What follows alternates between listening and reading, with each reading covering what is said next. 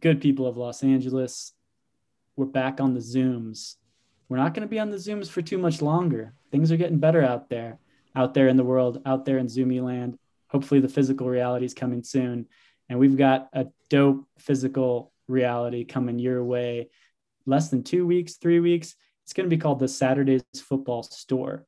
Our guest this evening, Matt Davis of Saturdays Football fame.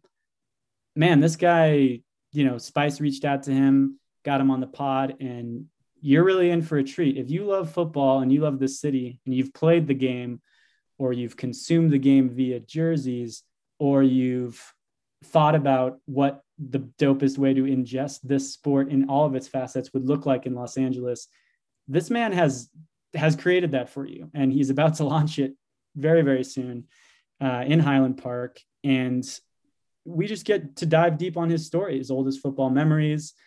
We got Shakira makes an appearance. We got Argentina making an appearance. We've got indoor football making an appearance. We've got Ante Razov making an appearance, and it's not to attack any coaches. It's to score amazing goals. So, we just had a great conversation with Matt. We really appreciate him taking the time to link with us as they're getting everything together. Signed jerseys, rare jerseys with Sonic the Hedgehog on them. Man, we covered so much ground in this episode. It's impossible for me to squeeze it all in an intro the way I always try to. But guys, guess what? It's springtime. New tees are here. Let's get it. Let's get excited. Play free. Tee is free. Slim, hit him with the warning.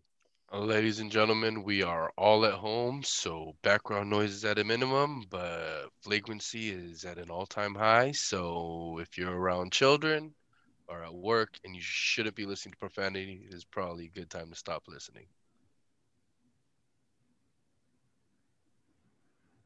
I don't feel like cussing today. R.I.P. Biggie Smalls. On 10, motherfucker. Let's go. Okay. FCFC.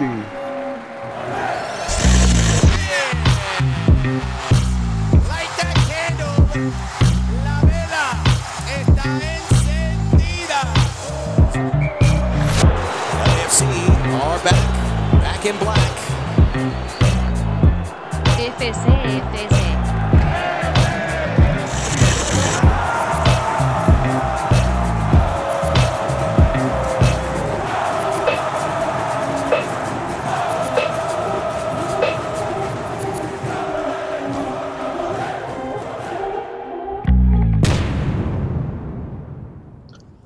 Welcome to FCFC Pod, where two scholars and a dickhead look at the world through a black and gold tinted lens. It's your favorite Korean thickie. It's your boy Slim, and we have our LAFC model sitting to my left, Josh Sexy, in pink, nice, everything spice. You know what it is. You already know what it is. The North End sex symbol. And we have the bearded one coming at us all the way from Utah. The big Dweez is out here in the Northern Lights as always. I'm chasing snow while there's still snow, you guys. I mean, I don't know if we're going to have snow in many winters in the future, so I'm just trying to get it while I can. And we have a very special guest today. We, in the LAFC, the Black and Gold community, we call our unnamed stadium our cathedral. And the gentleman joining us tonight actually bought out a wedding chapel and is bringing a new cathedral of football to the neighborhoods of Highland Park.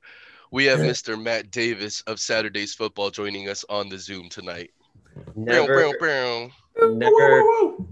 had that one yet. That's a good one. The bought out a chapel. That's scary. Yeah, that's pretty wild. I mean, we're going to get to that, but before we do, we have Dweez, who usually sets us off with our first question. Matt, when we get guests on, whatever their football background, we like to ask this just to sort of get a starting point for everyone. And, the question is your oldest football memory. Can you tell us about it? This is a good one. I'm old, so it's going to be an old one. 47. So, this man doesn't look a day over 32. That's what I'm saying. True. I don't know, man. I don't know. Second child on the way. I feel like I aged 14 years and 2. So They'll do that to you. Oh yeah, wait as long as you possibly can. I'm assuming none of you have kids, but wait as long as you possibly can. No, so growing up in Southern California in the LA area my whole life, left for a while to play and stuff, but I grew up here. So I remember way back when 1990 World Cup qualifier, El Camino Community College is where the World Cup qualifier was between the US and Trinidad Tobago, believe it or not. And you could basically not buy a ticket if you didn't want to and just go in. That's the state of the game in 1990, 1989 probably was the year, because it was qualifier for the Italy World Cup. My dad and I rolled in. It was literally in a community college stadium, a World Cup qualifier. So think about that, how far it's come. And I've seen it from that to where it is now.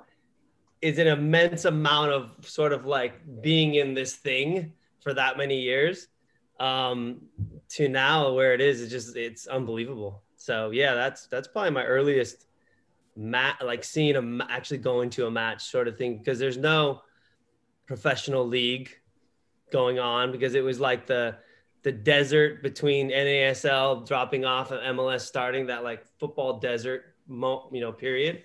So yeah, that was our only thing, is a World Cup qualifier here and there, and very random Bundesliga shows in the middle of the night. You had to tape with your VCR, set the old VCR up and hit 4 buttons, and then hopefully the timer worked right and you actually got the whole entire thing, and then you stack them all up and you keep them.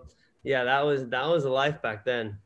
Wow. So young Matt's rolling with his pops to this qualifier. I mean, are you excited about it, or are you getting dragged along to this? Is this inspired by your interest in the game then, or your dad's just you're coming because I'm in on this game? How does that that entry point happen for you guys? I was obsessed. So I was obsessed. So my dad could care, he was I was dragging him along. Yeah. He was a truck driver, never played any sports, could care less, just like to work on cars kind of guy. And I was all obsessed with, basketball, baseball, but mostly soccer. I think I was probably done with all the other sports, but then just focused on soccer. But yeah, no, I was fully obsessed in a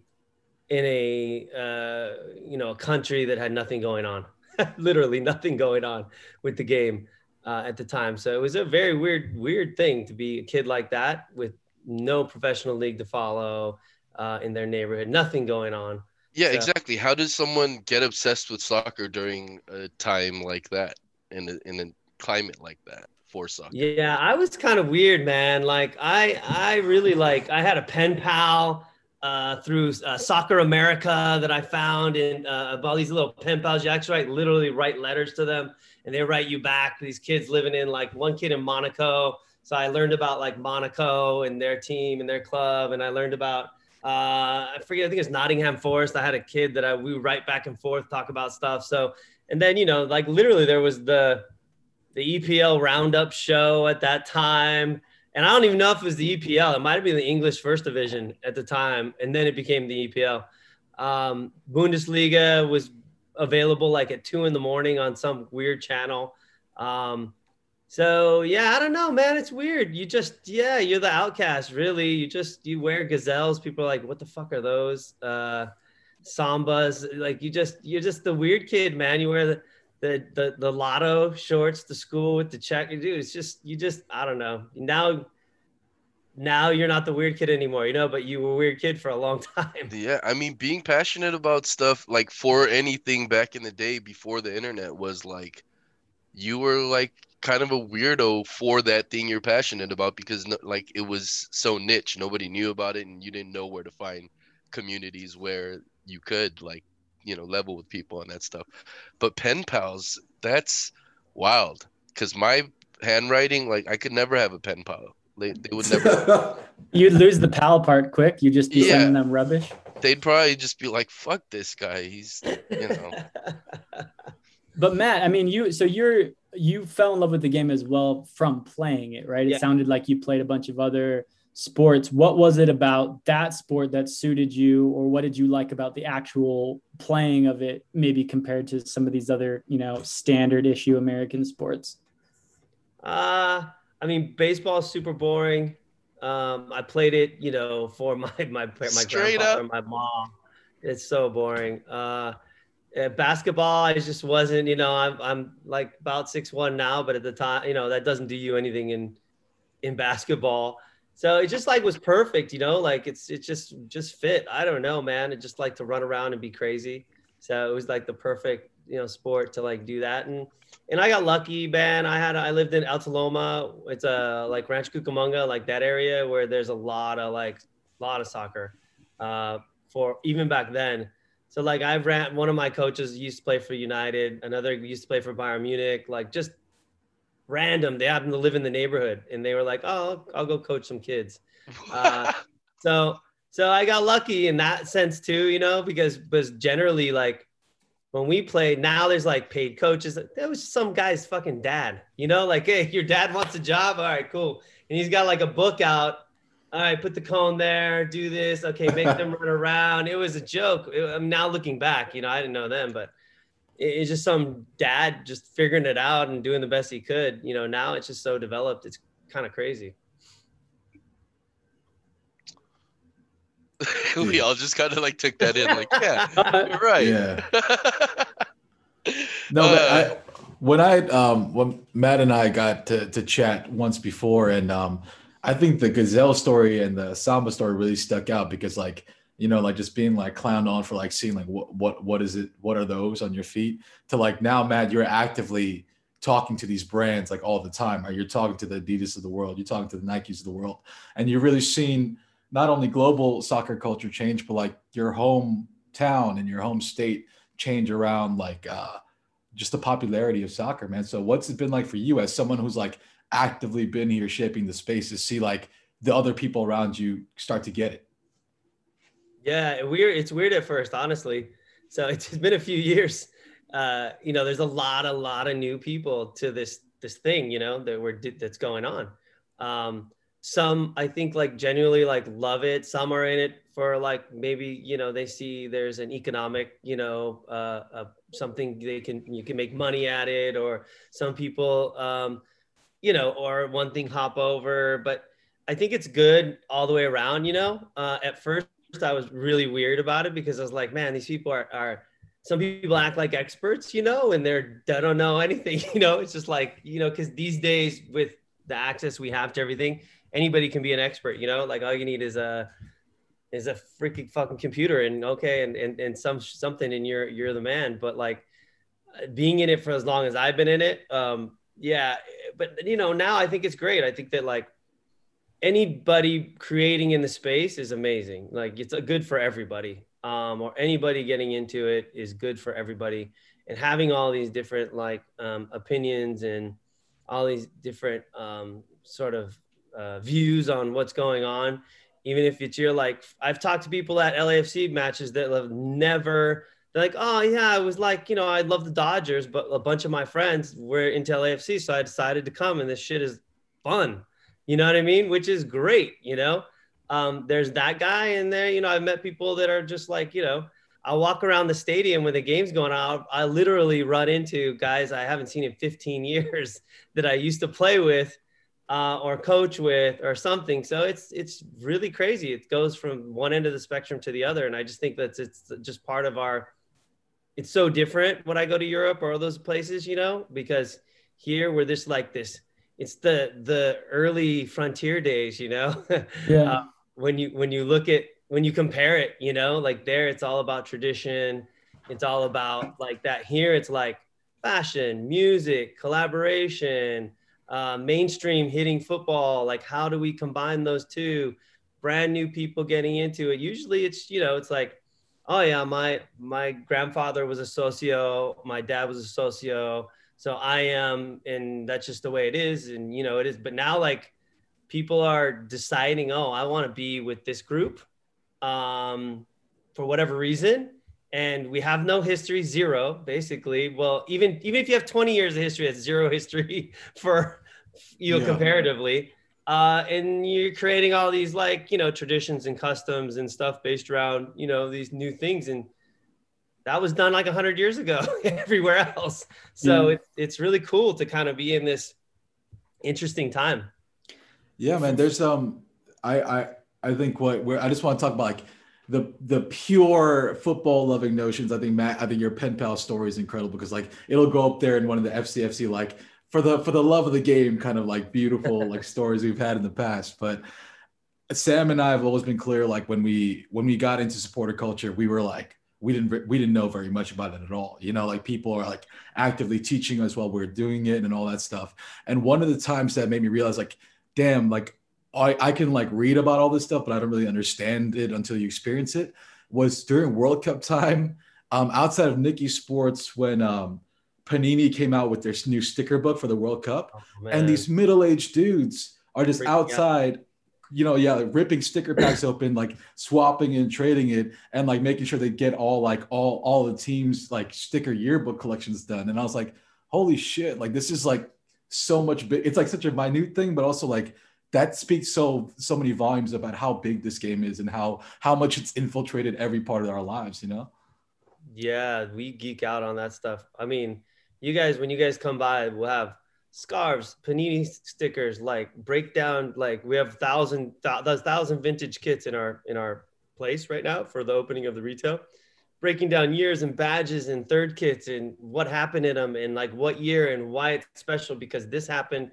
And, like the black Cantona jersey from that year is only cool because he like literally kicked some guy in the face with it on. Like, it's just like, it's overwhelming. And like all my friends that follow like American sports and I have a ton of friends that follow American sports and they're like, you're crazy, man. Like all the leagues, all the players, what's the national team and what's this? It's a lot. Like if somebody wants to start getting into it, it's just a mountain of things to like get. It just takes years, honestly. It just takes years of just being in it. And then you just like osmosis, man. You just like absorb all this shit. And you're just, after a while, it just becomes, you become obsessed, really.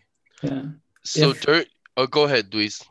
No, I was gonna say if someone like Josh Gross, the co-host of our sister pod was on here, he might have something to say about like fighting, I think. But I was just thinking as you were talking about that, it's like world football is the one sport that really has no bottom. Like as much as anyone could be an expertise, like you can't tell me that there's someone who knows everything there is to know about the South American game, everything there is to know about the European game, everything there is to know about the game, say in Africa or in Asia. And they can talk about like the developments in North America, like in anything close to like what you could for someone who's like, let me tell you every stat about Major League Baseball, right? Or the NFL, basketball as well. I mean, these are global games as well, some of them, but like there's no bottom. There is a bottom to them, but there's no bottom to world football. Like there isn't, I don't think you could spend the rest of your life and you're not going to know it all. And there's something beautiful as someone who loves jazz and tea. I think there's something that draws us in to like these cultures that are like, that have no bottom, that there's no end to it because those Panini stickers, the proverbial ones and the real ones sort of last forever. Right. Yeah. I mean, there's a few maybe authors, that I know that like they've written tons of books on and stuff, but yeah, it really is it. I mean, it's so immense. So someone that has been like in such a deep dive of the football world and culture, like for so long now, like who are some of the team that you're a fan of or you support? I mean, I'm a Barcelona guy. And I came to be a Barcelona guy. When I was 19, I went down with the US five-a-side team. We played in Argentina. So I was, a 19-year-old kid. I was in Buenos Aires. I fell in love with River Plate. And And then River Plate started like selling a lot of players to Barcelona. And then I got into that. And then, you know, I grew up around a bunch of Argentinians and it just happened that way. So that's like, again, a very American story of how you get into whatever team. You know, you hear like a lot of people, I studied abroad and, you know, I was in Rome. So, you know, I went to a game and boom, I'm a Roma supporter. But yeah, like that was my kind of thing. And, you know, that was 92-ish when I started, you know, doing that. So I've seen a lot of Barcelona ups and downs since then. A lot of great stuff. Fortunately, I came along at the right time. But yeah, I've been to like Champions League matches at Camp Nou. I had a great story last time I was it was the match after we went out to Liverpool in the Champions League. You know, remember at Anfield, we got dusted and we gave up 4 goals. The next home game I was in Camp Nou, and a friend of mine, he goes, hey man, you going to go to the match? I'm in town. I'm like, yeah, I think I'm going to go, but my wife and my kid are here, so I don't want to like leave them. He's like, trust me, come with me. Just trust me, okay? So he says, hey, come to Gate G. And I'm like thinking, I know a Gate G, man. That's like really close to the Credential Gate. He's like, he grabs me, let's go. Long story short, we end up in the family suite of Gerard Piqué with Shakira, the kids, me, him, and Piqué's parents. That's it. Watching the game. It's like being at the best table at the club. Like, you know, like in the stadium, because you go out onto the like outside part of the suite. Uh-huh. Everybody's looking up to find Shakira, and there's like 2 like plain old white dudes sitting there. Everybody's like, who are these idiots? And that where's Shakira? Yeah, it was cool. Like, it was one of my better Barcelona game stories. But yeah, I've been there. Did they win? Did they win that night? Getafe, yeah, they won. Yeah. So, but it was a weird. He's like, what do you? I was sitting next to Shakira. That's fuck the game. Point. Yeah, it was fucking dweez. I definitely would say I wasn't sitting next to her, but we were in the same vicinity. But yeah, it was the game after that loss, that big Champions League loss. So the mood was terrible. Literally every time Coutinho touched the ball, he got whistled like louder. He got whistled by like 80,000 people. Yeah, it was weird. It was like a really terrible mood in the stadium, but yeah, it's cool. So yeah, that's my, you know, Barcelona's my thing, for better or worse. For worse right now. Matt, yeah. Matt, you also, you know, you talked a little bit about it earlier, and you've kind of dipped in and out of the subject, but like your playing days, I mean, you did play in several countries from what I understand. And for me, like, and those folks who've listened to our podcast before, they would know Joseph Zacher of Black Army and Heart of LAFC fame. You know, he kind of like has similar stories about, like, you could say like early American or early Los Angeles, like supporter culture. And someone we also had recently, Larry Berg, who's a co-owner of LAFC, or the lead managing owner of LAFC.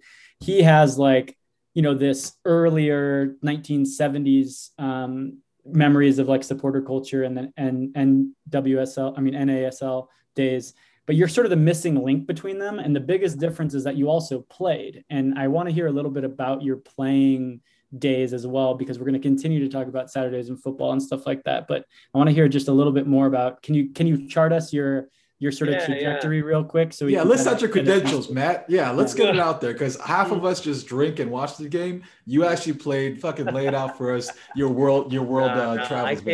I came, I wouldn't say like pioneer days, but pretty damn close. I was a freshman in high school in 1988. So let's just lay that out there. You know, there was, you know, at that time it was all American football, basketball, you know, like nobody really gave a shit about your soccer program. There were club teams, but like, again, like a dad was coaching it. It was like very random. So I played, I got recruited. I got a full ride to Division I school, played for 4 years. I left in 95. So there was no professional league. Yeah, this is the same year Kobe Jones went down to play for Vasco da Gama, and then he came back with the quickness. So yeah, continue. So it's just a weird reality, right? So you're like playing, and our league was, we played. UCLA was in our conference, and New Mexico, UNLV, Santa Barbara.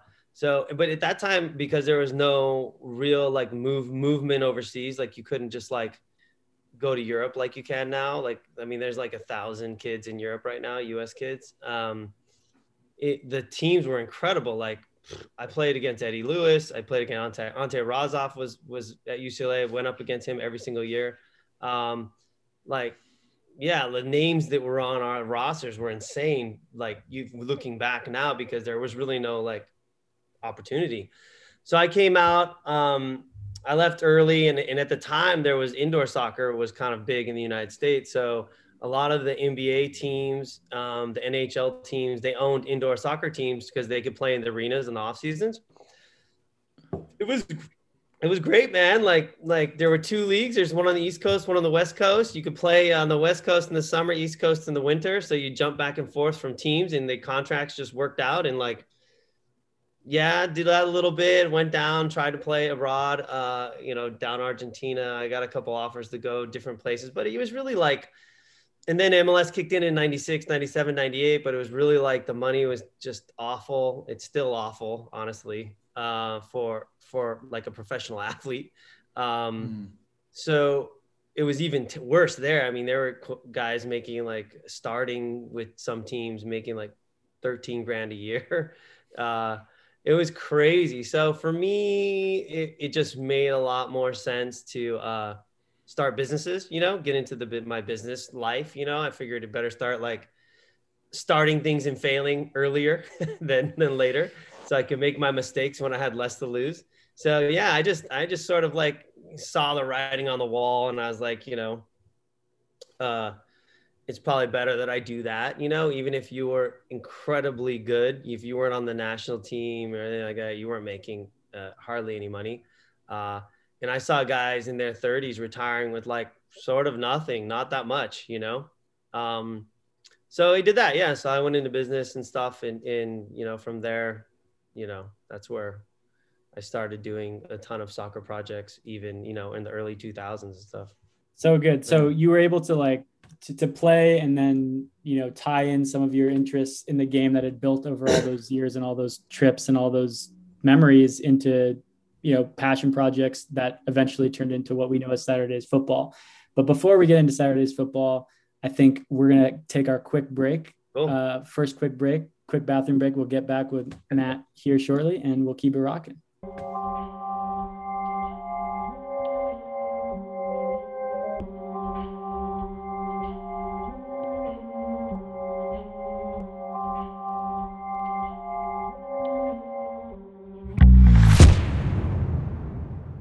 We're back here with FCFC Pod, here with Matt Davis of Saturday's Football, the man who bought a church chapel, as Slim put before. He bought a church, y'all, but this is not the long-awaited cult movement that y'all been waiting for. This is Matt starting kind of an open forum, open space for the footy nerds of Los Angeles to come together and congregate. But, man, I was telling these guys before, Matt, but like the space that you took over during the pandemic is so wild and so ridiculous to think about. First of all, it's beautiful architecture. It's got like a real kind of polish and kind of really, really cool charm to it. But let's talk about the different features this is going to have. First of all, you took me outside, which is going to be a 3v3 outdoor field, right? Outdoor court. Inside, you're going to have a 7 days a week kit shop with like thousands of vintage kits mixed with Saturday's football merchandise. And underneath, this one was the real crazy one, was a speakeasy bar that you're talking about possibly having a monthly membership to have unlimited drink access and footy talk access. Like, man, was it more of you saw the building and then you started injecting kind of what you thought could really play well in there? Or did you always have this idea for the clubhouse that will work for the larger LA football culture?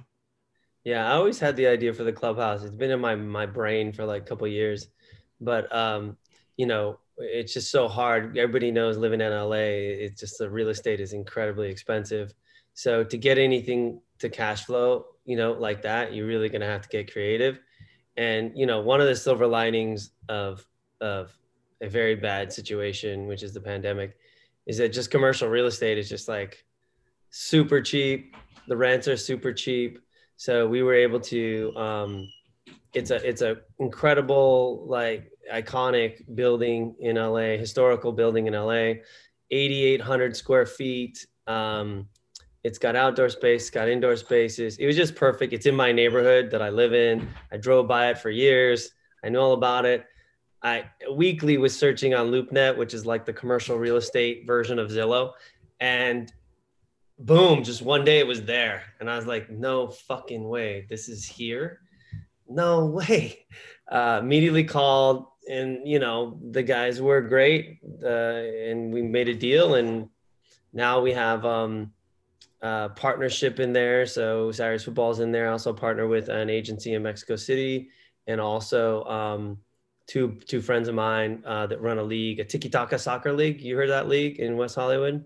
They run that league. So we're all partnered up to sort of like bring our communities together to create this sort of like hub for, like you said, we'll have outdoor spaces to play, indoor spaces to shop and hang out and do like gallery shows and dinners and hangouts and Q&As with players and people. All the leagues, we talked to La Liga and all the different leagues, they all want to do stuff there. The Speakeasy is going to has like 3 private rooms, a big room, a stage, a bar.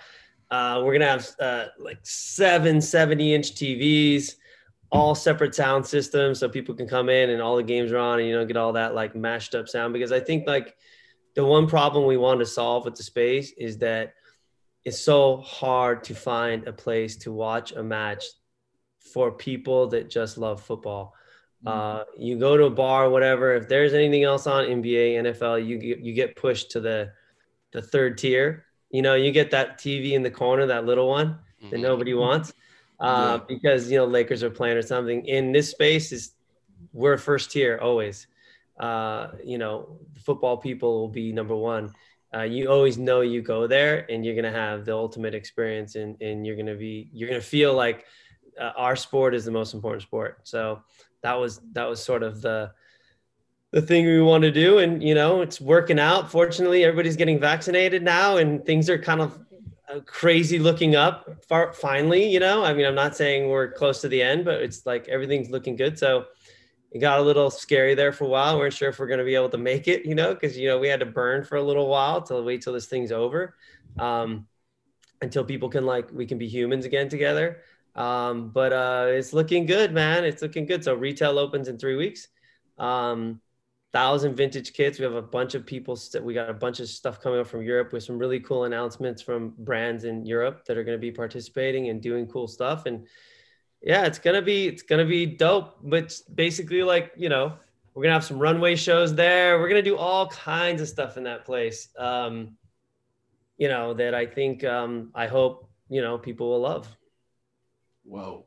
Yeah, for my co-host, I wanted to ask you guys which part of the indoor outdoor downstairs experience are you guys most excited for? Like when you hear this, because I'm just buzzing from the possibilities of it, but for Dweez and for Slim, when you hear this, something like this is going to exist, what are you most excited to try on first? Well, Slim's going to be downstairs drinking. I'm going to be outside playing, and Josh is going to be inside nerding out on fashion. That's how it's just going to be. No, I'm just kidding. I'm sure all three No, of that's us actually pretty accurate, bro. It's pretty fucking accurate.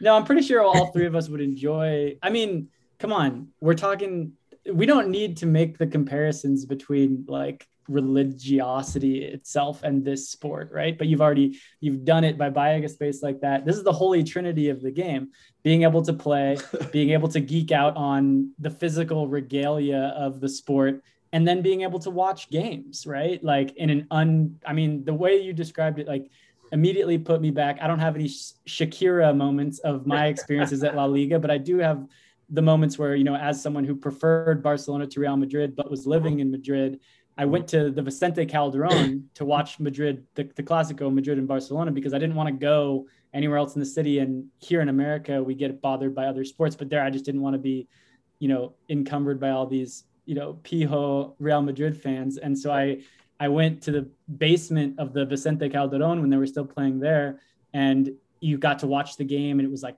in peace. And like, I sort of imagined a cross between that and the Townhouse has a speakeasy called, what is the Townhouse's speakeasy called down in Venice? I've seen a bunch of jazz and other artists there.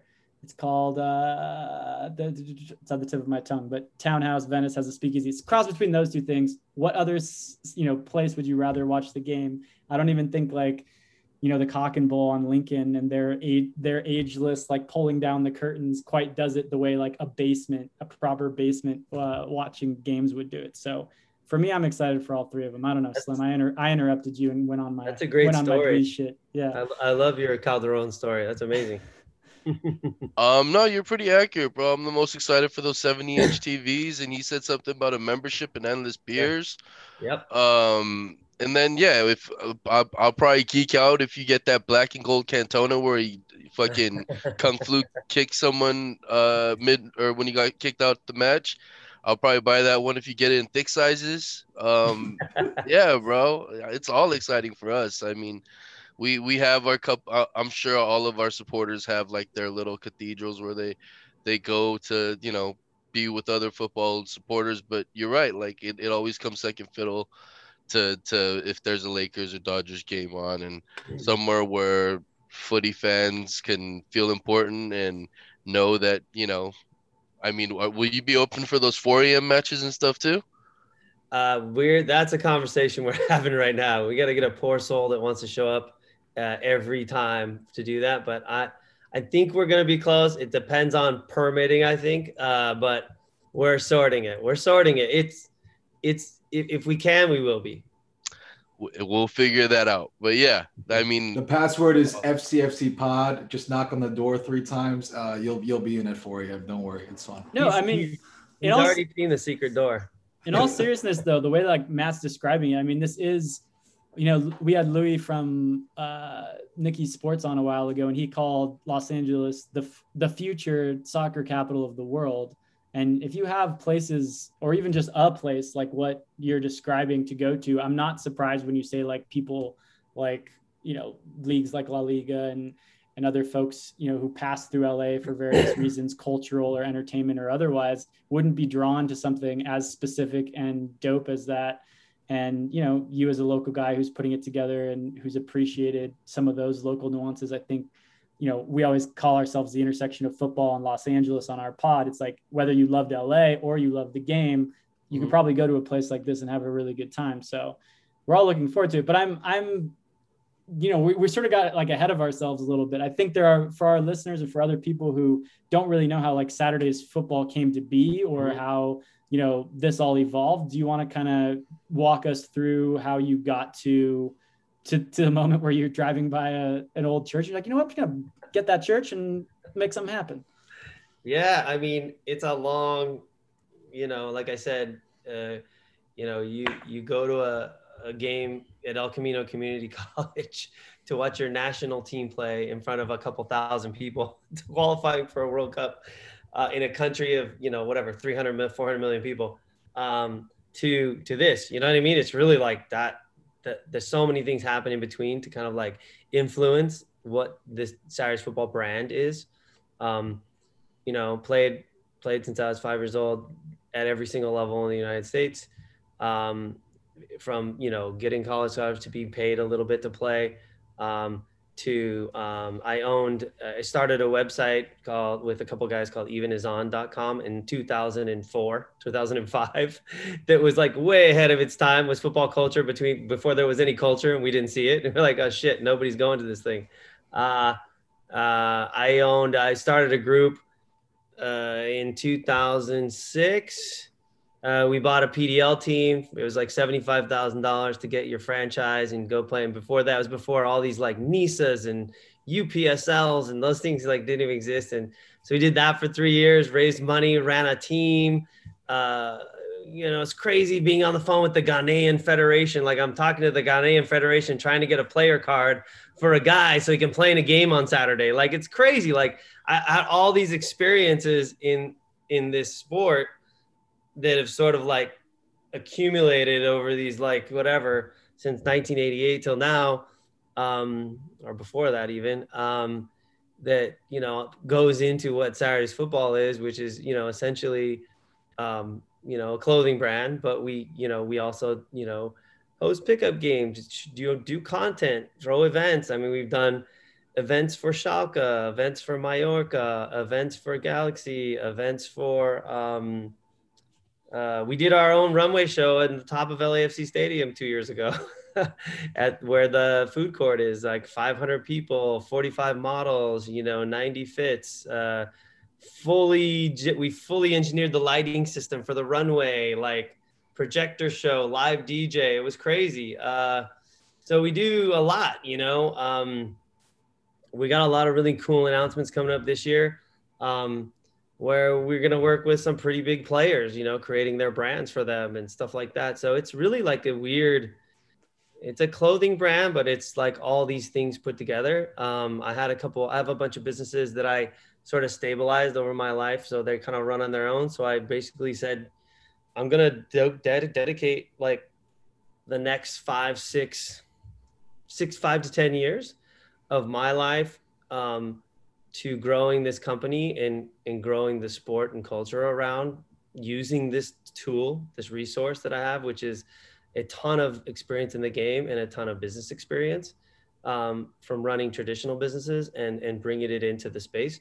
And, my other businesses, they run themselves now. I just check in like once a week or twice a week and people run it. But like, it really freed me up to like jump right in. So we're 3 years in now with Saturday's Football. From when we started, when we started like just like making shirts in my garage, basically, and like, doing content, doing pickup football, like all that stuff, to now we had an office before in Eagle Rock, was, and then we moved from that office to, now we're here in this like space where 2026 is going to be here really soon, which is sort of like a target for a lot of people. I think we're positioned. If you would have told me where we'd be right now 3 years ago, I would have told you to go fucking jump off a cliff. Like, you're stupid. Like stop, shut up, but like somehow it just got here, I don't even know how. It was a lot of like making moves and just trying stuff. And, I think the ability to invest everything we make back into the company, without that stress of having to like pay my mortgage or whatever with this, sort of stuff. I could actually like use that money to grow it more and try things and experiment and do that. It was really helpful. So now we have, this really healthy business. And we're going to go into retail now for the first time, which will be super fun because I had this conversation with somebody the other day. They're like, what are you doing? Like, why are you going into retail? Like, in this sort of environment, like retail's dying. And I told them, look, like, we're not going to sell cleats. We are going to sell kits you have never touched in your life. Like, you could only see them online. You can only like possibly buy them from someplace in Europe. Maybe we're going to have them. You can come touch them. You can come look at it. You can come learn about it. We're going to have something that's special there. We're not going to have just your normal stuff. And the other stuff's going to be there is our stuff. And then boutique brands from all over the world, from Japan, from France, from England, are only going to be in that space. So it's going to be a really special environment. And that's sort of why it's going to be different. But yeah, basically that's how we end up here. Like any of these stories, it's just an accumulation of sort of like a lot of business failures and successes, a lot of them, combined to give you sort of like a business acumen, and then just combining that with like obviously this obsession I've had for 35 years or whatever. So combining the two and just sort of like having the ability to dive in without the stress of having to like pay my rent or do anything, where I could just like I could say no to stuff. You know what I mean? Like sometimes people can't say no to it, and it's not there. And I totally get it. Like they have to say yes to stuff to be able to like pay the rent or whatever. So I've been fortunate enough to like make decisions without a gun to my head in that respect. So that's kind of why it was able to grow pretty fast. Yeah. And for our listeners, I mean, follow, and if you're not following Saturday's Football already, because they have a great online shop through their Instagram, but also your IG stories, Matt, for Saturday's Football is just like full of like some of the craziest like tidbits of like vintage soccer culture and like strange like happenstance meetups of like soccer celebrities and American celebrities. And man, it's just awesome to kind of see. So follow it, really good follow. But Matt, where's the name come from, man? What's Saturday's Football? The origin of the name? So yeah, that's a funny one. Like when we were, college, after college, it was always like, and again, we're the weird people that call it football, right? At that time, people are like, "What is wrong with you?" Like, this is way before anybody thought of naming their club, LAFC, football club. Mm-hmm. It was all soccer. But we would always be like, "Yeah, like, what's up, man? What's up for Saturday's Football? Like, are you like playing, watching? Like, what are you doing for Saturday's Football?" Mm-hmm. So we just that was just something we said constantly. And then I'm like, when I started this, I was like, there's no fucking way I'm going to get SatursdaysFootball.com. There's like no chance that's available. Like, forget it. Like, cause like these days you got to have everything. You got to get the Instagram. You got to get the website. It's all got to like match and, ideally. Sure enough, man, like nobody had it. I was like, wow, okay, dope. All right, this is meant to be. It's gotta be the name, it's gotta be. So that's how that came about. The SEO is sick for Saturday's Football. It just and everything. One other thing, I'm just gonna read the Saturday's Football IG bio. So it's by @Matt Davis. Always play free, exclusive hotline drops. We fund free to play. What's that mean in this context? We fund free to play because I'm sure it has to do with America's pay to play structure or pay to play structure. But how does Saturdays involve itself into like is it like a youth league, or is it just kind of like more free flowing pickup game? Yeah, so for us, we don't get into a lot of youth stuff yet, but I quickly recognize that to even play at all is very, you either got to pay an app or you got to join a league because like, all the field spaces are taken up, all that. It's just really hard. There's really a barrier. Honestly, if you try and do it as an adult, there's a huge barrier to just like going out and playing. It's defeating, for a lot of people to just go out and get involved in the game. Even if, just recreationally, even if you just totally suck, but you just want to like go play. You have to have a permit. There's like literally they lock the fields up. I recognize this for years. So one of our big things is like always play free. It's sort of like a dual meaning, right? So it's like the style of play we like to play, right? So like take people on, like try things, like, have fun, entertain, always play free. But it's also the fact that like, it's really hard to play free in the United States. And when we didn't qualify for the World Cup, I really think that the number one problem, the number one reason is because the pay-to-play system is because that even if you're an adult, right, and you want to fall in love with the game, you want to play a little bit, you may have you may give birth to the next Clint Dempsey or something, you know what I mean? But if you can't experience the game, it's too difficult to go out and play. It's too difficult to go enjoy it. You're just going to you're just going to be like, okay, it's just not for me. So before the pandemic, we had city chapters. So we had Saturday's Football New York City, Saturday's Football Dallas, Saturday's Football Austin, Saturday's Football Sacramento. And once a week, all those chapters would host free to play. So you could come out, there would be music, there would be free stuff. You come play King of the Court, and it didn't matter what level. You didn't have to be cool. You didn't have to be someone. You just come out and you could just have a really great experience. So we're starting it back up again now that things are getting a little better. So, Umbro was set up to host us in Chinatown in New York City.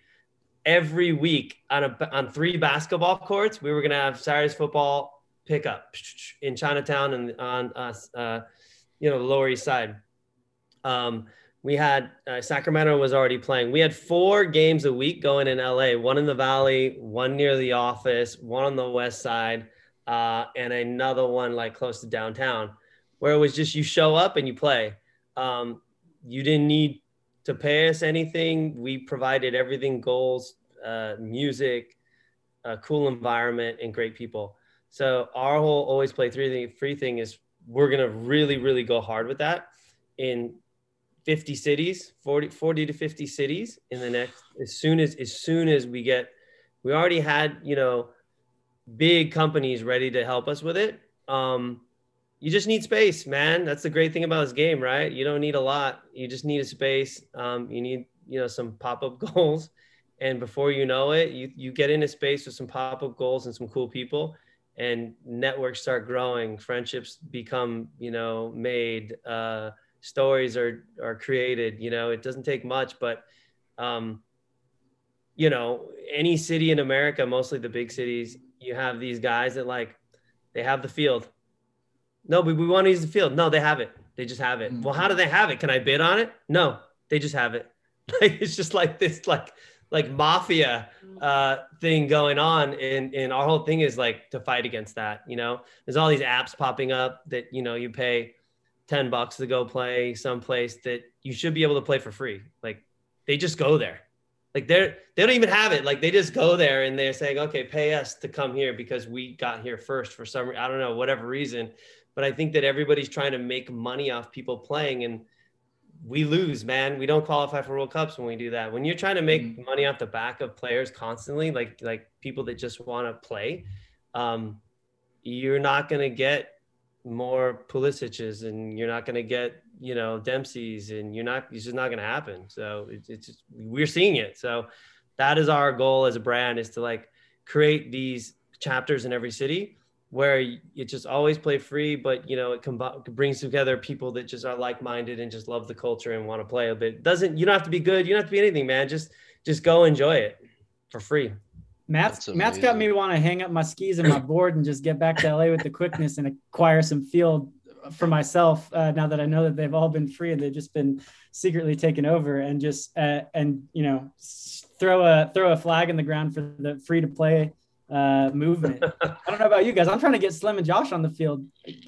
Fuck around and get these guys playing a little bit. 3v3, man. 3v3. It's easy, man. You don't even have to be in shape. You just stand in the corner and pass the ball once in a while. Bro, sounds enticing. We had a Copa del Gordo for our supporters cup, where it was your minimum weight requirement was was it 200, I think? Yeah. Dude, can we please host that next time, please? Yes. Saturday's football can get involved, but man, always play free, man. It's for our listeners, let that just sink in, man. The beautiful game should be free to us all. Dude, that's beautiful, dude. It's Matt Davis fucking 2024, dude. That's what we're gonna run it as. Get this man elected. Get this man elected. Yeah, let's take our second break, and we'll get back with Matt. We'll let everybody get going shortly, but one more quick segment, Matt, and then we'll let you off the hook.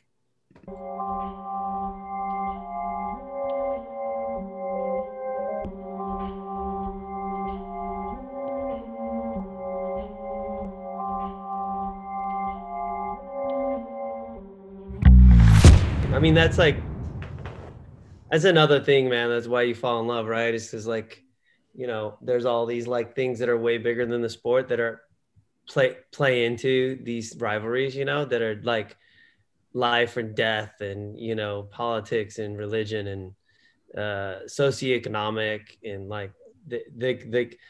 when I go to a Boca River game at River, I've been to 4 of them. Dude, it ain't it's about the game, but it's you think you're richer than us? Fuck you. Oh, you poor fucking people, you piece of shit. It's really way more than what's happening down there that's fueling all that stuff. And you don't get that anywhere else. There's no other sport that happens, it just doesn't exist. Oh man. Let's clap us back in. I'm just sitting over here thinking about going to that fixture, and I'm really jealous. The only Argentine game I ever went to was Boca and Independiente at the Huracan while Independiente Stadium was being under construction. Dude, that's incredible, man. What are you talking about? Like, no, it's great, but I mean, come on, like, there will always be the desire to see Boca River if one hasn't seen that fixture before. Let's clap it back in, boys. 1, 2, 3. We're back with the boy Matt Davis. Saturdays football, all days football, every day of the week football. Tea time with Dweez here. Our final segment of the show on FCFC Pod. I'm drinking a little Kagoshima Sencha. You guys already know that the spring flush for a lot of the Chinese green teas just hit the streets. Hit up my girl Eman over at Tea Habitat. She doesn't even sponsor the pod. She doesn't even know about the pod. Yo, when I saw that the 2020 long jeans had come in, 2021 long jeans, I ordered that shit with the quickness. I can't wait for the next pod to talk about how delicious they are. Y'all heard it here first, motherfuckers. I might have to like post up once Saturday's football's venue gets underway, whatever the name of it will be. I might have to set up just a little tea stand out front and distribute tea. Let's do it. And it'll just be called, you got play free. I'm just gonna be drink free. Just come over here, have a little bit of tea. You know what I mean? I just I miss giving tea to all the people we have on the pod. Matt, usually we do this podcast. Oh, man. We record it in the backyard in Exposition Park, the same neighborhood where I live and where LAFC calls home. And we get to, share tea and share stories just like we share football. And something about the game, I think, always lends itself to sharing. But one thing I wanted to talk about before we hit on recommendations for everyone is just all of us have just sort of geeked out in between segments about kind of stories and memories of the global game and its connections and the things we can learn from the world. But I kind of want to come back to this question of Los Angeles and kind of how you see Saturday's football's relationship with LA, even besides, your own connection to it, and just how you sort of see whether in this space or Saturday's football looking forward towards 2026. Now that we've got, 2 teams here, we're getting Angel City coming up next year. And we've have the rich tradition of the game here, just sort of how you see Los Angeles fitting into the picture of Saturday's football. And if it will become, as Louis from Nikki's says, the global center of soccer someday, football. I mean, I don't know, I don't know about the global center of, I think in the US, definitely, obviously when LFC and Galaxy play, I don't think there's a bigger game in MLS, honestly, like that people kind of like all over from my experiences traveling all over before COVID. I'd be in all kinds of different cities doing meetings for Saturday's football and kind of like setting things up, and everybody would talk about those games. That's one thing. Obviously, New York has their way, but LA's special to me, obviously, because, I spent most of my life here. I think that the mix of, the people, the cultures, they lend itself really well to the sport, more than any other sport could. So I don't know about the global center of the game. That's I don't know if that's pushing it far, but like for the US, for sure, I think we probably already are the center of it all here. The big players play here. I mean, both teams, the biggest players are playing here. I feel, obviously like New York City FC with David Villa and stuff like that. But when it comes to like big players, when it comes to Vela and Ibra and like those are big players. They're always coming to one of these 2 teams, really. Henry was big, I'm trying to think of other guys that I think were like huge. But every time, maybe Miami will make some moves because Beckham has a great network and people want to like be involved with him. But still, LA's solid, 12.5 million people in LA County, not counting what, all these other people think is LA, which is Orange County, which is definitely not LA. Everybody, if you're listening to this outside of LA, Orange County is not LA.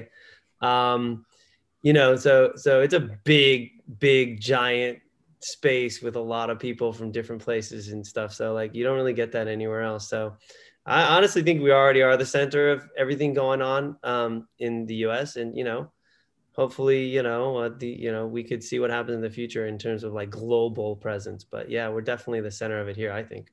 Are we gonna get to see any like LA and Los Angeles based brands and designers in the Saturday's football, headquarters, as well as all the global Yeah, players? no, man, I'm reaching out. So we're gonna have like a rotating thing there where people can put stuff on consignment, because smaller brands, they don't really, I get it, man. Like you don't have like a ton to make like a ton of pieces to have placed and people buy it. So yeah, no, definitely want to have really quality brands in the space. So that's sort of like the next step. We've got our like sort of like marquee people already in, which we'll announce in the next 2 weeks. And then we'll follow up with like, smaller local stuff. But I always want to do promotion of brands in the community. So we're going to do weekend outdoor stuff. Like, we had a event called KitCon that I created that got completely like canceled because of COVID. But, we're going to host it at your stadium. Actually, we had it all set. It was good. We had like Kappa was going to fly in an exhibition on the combat material from their jerseys from Turin. We had Adidas in, we had all these MLS teams sending in jerseys, like all this kind of like stuff. And then COVID hit, so it got canceled. But, we're going to be doing these like KitCon meetups where people can come in on a weekend. There'll be a ton of kits outside and like buckets of beer, and you just crack a beer. You bring in a kit, like kits you want to buy, sell, trade. You can buy some that we have. You can buy, sell, trade with each other. There'll be other little brands there, local brands and stuff. So it'll be a cool like environment. Like we're going to call it Second Saturdays. So every second Saturday of the month, you can come and like chill in the front yard and backyard of our place and just do that. So I think like, yeah, promoting everybody that's doing cool stuff in the community is definitely going to happen. Yeah, I think I'm aroused right now from that idea. But no, Matt, you wild, man. Because like when I first met Matt, he showed me the space. This dude had a signed Francesco Totti Roma kit just sitting on a cardboard box somewhere, and I was like, there was like some scribble on the number 10, and I was like, so is that authentic? And he's like, oh yeah, for sure. We bought like 5 of them. It's fine. And so like you've just been didn't buy 5 of them. the wholesale game, and even with KitCon, and like I can't imagine the headache it was to be sitting on that much from all parts of the world for an exhibition that unfortunately didn't happen. But for you, man, who've seen so much of the game pass through garments like this, like are there still kits that come through like your hands, that come through Saturday's Football, that you still get like hyped and excited about? Yeah, I mean, like there's certain things you just never have touched before, like you just like, you see it. You're not sure if it's real if you're seeing it online, right? Like, cause there's so many kids now. And then you get it and it's real. It's in your hands, like a 92, 93 Bruised Banana, like Arsenal kit that actually is real in your hands. Like we have it at the store. Those things go from anywhere from 350 pounds to 500 pounds, depending on the condition. That's for one kit. And like, yeah, I have it in my hands finally, like 2 weeks ago, it was like crazy. I'm like, okay, fuck, this is like spiritual a little bit here. There's some J-League kits that I've never fucking seen. Oh, I've seen them, but like, again, are they real? Are they not real? That I have it in my hand. It's kind of crazy to me that we have it. There's a Santos penalty jersey, that brand from Brazil, Penalty. Like, I don't even fucking know what year it is. I got to look it up. It's like so crazy. I don't even know. The material's like a sweater. It's just weird. There's just like so many, man. These like, we have an obsession with name sets around our place because we put them on like streetwear. So we basically were the first ones to take name sets and put them on Champion sweatshirts. So you're combining like the streetwear staple, which is a Champion crew neck sweatshirt. Like everybody I think has one. And throwing on like some vintage name sets we found that are felt flocked, and we just put them on there. And it's like the instructions are in the bag. It's like, do not dry this, wash it exactly like this, because it's like this beautiful, delicate thing. Like, and you want to wear it all the time, but you might fuck it up, if you treat it badly. So I think with jersey, like, all these people get into collecting and they like throw their jersey in the freaking laundry and boom. Oh, what happened to my numbers? What happened to this? Yeah, man, it's a beautiful thing. You got to treat it right. Like you turn it inside out, man. And like, if you're going to dry it, do this, but hang it nicely. Like, so we're very like crazy about that stuff we got into like a Sampdoria La Coque Sportif mint condition Batistuta jersey the other day. And I was just like, oh my God, like, Jesus Christ, I've never touched this before. There's a lot of those things going on with just launching the retail spot.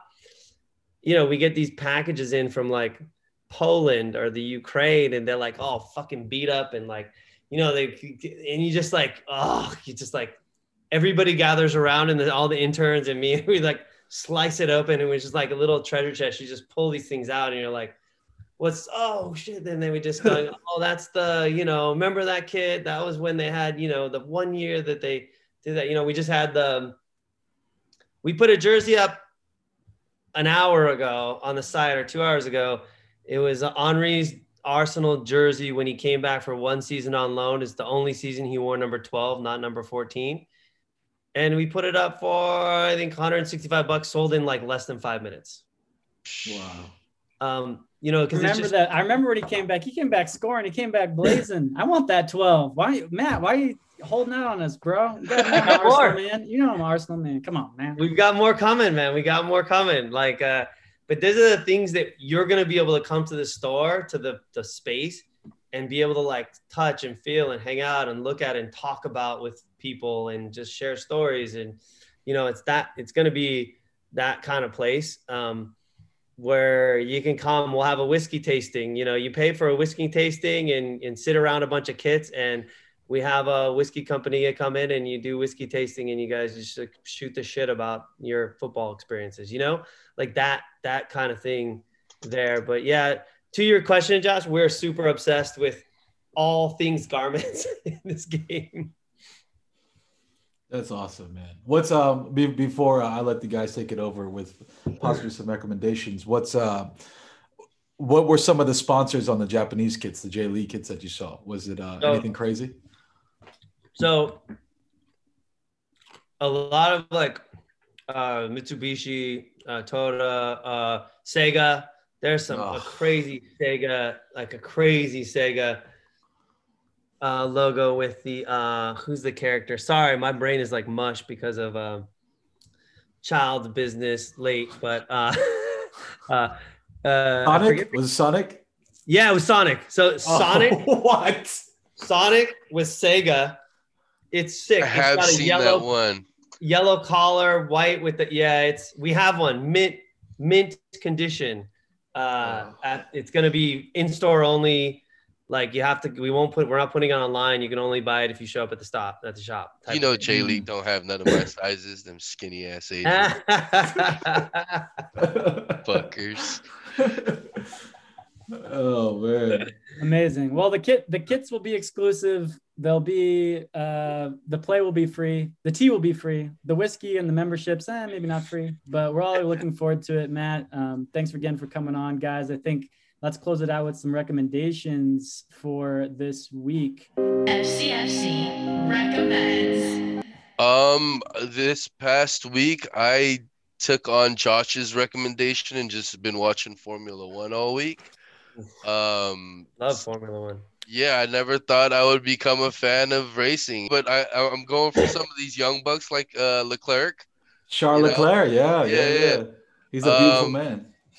And since we're in the spirit of like the collector type mentality right now, I haven't really gotten into it, but I'm starting to learn about NFTs.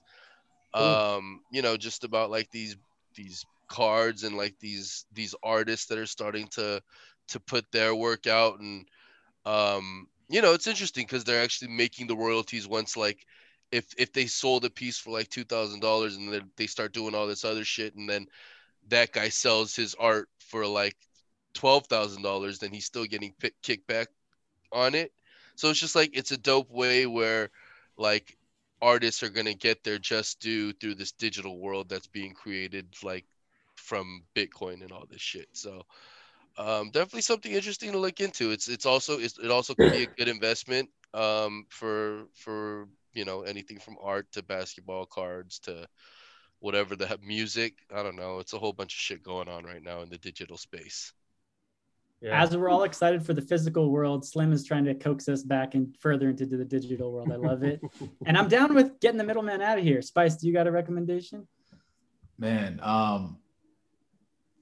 okay, so the Drive to Survive Netflix stuff it was my entry point in. I was recommended to me as well, and I've just been on this ridiculous weird ass F1 binge just because it's similar to footy in that once you start like pulling the string, you just see like the entire world has a stake in racing, and like found out that the Ferrari fans are called the Tifosi the other day, and I was just like, holy shit, like this is like gang. this is some soccer shit, like this is some footy shit. Like those guys at the Monza track are definitely the same fuckers who are like up in Milan and Inter and fucking Roma and Atalanta and all them. So understanding football culture helped me understand like how passionate people can be at racing. Like it's similarly primal and in a way of just seeing people want to go fast and shit. But YouTube recommendation is Tomo F1.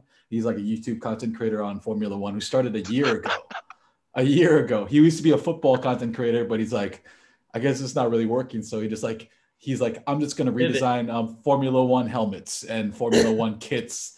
And yeah, it's wild, man. I love all the pageantry and I love the sponsorships and I love all the clothes that comes out of it. And I'm trying to buy a freaking scale one-to-one scale. Spice is about to roll up to the fucking next LAFC match in a full fucking race suit onesie and a helmet. Like, yo, it's about to be lit, Spice. Bro, I mean, I don't even like I love driving. I don't like going fast that much, but I fucking love this stuff. It's weird. I'm pretty sure like the next time there's LAFC matches on the wrong day, you're gonna be like hearing from Slim and Spice like, nah, we're going to Vegas to catch the NASCAR game, So I'm just waiting for that, bro. Fuck NASCAR, them slow ass motherfuckers. Matt, do you have a recommendation you want to give to the listeners? Can be just about anything out there. I have two. One for Josh. Check out the Austin Bold, man. They're owned by the track in Austin. That team is owned by the same people that own the Formula One track at Austin. Their stadium is inside the track. What? Dude, that's insane. I didn't know that. Okay, USL team. Austin Bold. Check it out. They're literally their stadium's inside the track. They told me. All right, so we're going to Austin Bold match next year. Yeah. Because the American F1 circuit is in Austin too, so I've been trying to figure that shit out. Okay, hell yeah. So yeah, follow them and check them out. They're really cool people. We're gonna be we possibly doing some stuff with them, but yeah, they're dope. They're the the little brother in town, but they're super cool. And then check out the Pele documentary on Netflix, man. I thought it was gonna be shit. It was really good. Nice. As good as the just called Pele? One? The what? Go ahead, Josh. Good as the what? I was saying, is it as good as the Maradona one, the HBO one? Yeah, I think it's like obviously Maradona's a circus, so it's a little different. But it's Pele is shockingly old now. Like you really hit you. You're like, whoa, he's like in a wheelchair, the whole thing.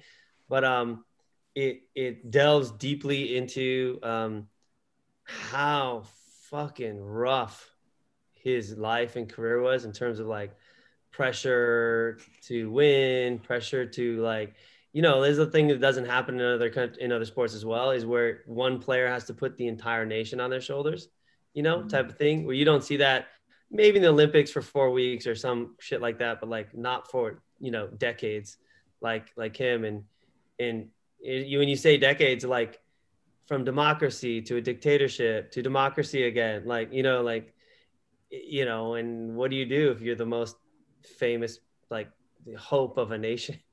So Yeah, it's incredible. The documentary, you know, because like you can get pretty boring with those things because everybody knows so much about him already. But it was, man, I mean, I've been around this shit forever, and I was like, really like, whoa, okay, I didn't realize that kind of stuff. So yeah, check it out. It's worth 2 hours of your life. I've been wanting to watch it. It's just every time I turn it on, I start reading the subtitles because I start late, and I'm just like, yeah. Eyes are drooping. Yeah, dude.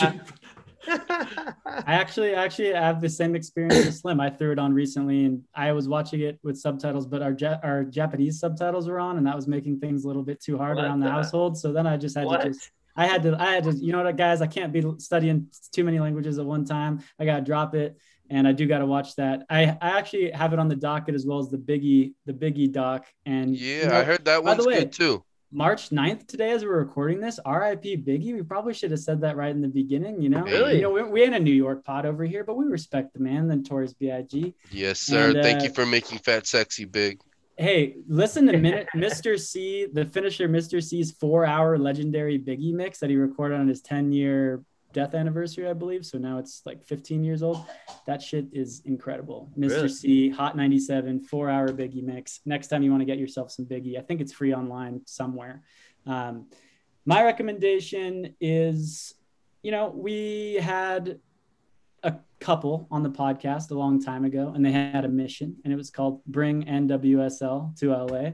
And they, you know, then moved on to making banners, and then they moved on to campaigning for it and, you know, making stickers. And I've got the sticker still on my tea mug over here. And I put my deposit down for the Angel City FC games this last week. And, you know, I just wanted to remind people, especially those who got onto LAFC late, and who couldn't get a ticket in the supporter section or find a ticket in the stadium, how dope they realized it was. Maybe they slept on whether or not LAFC was going to pull it off.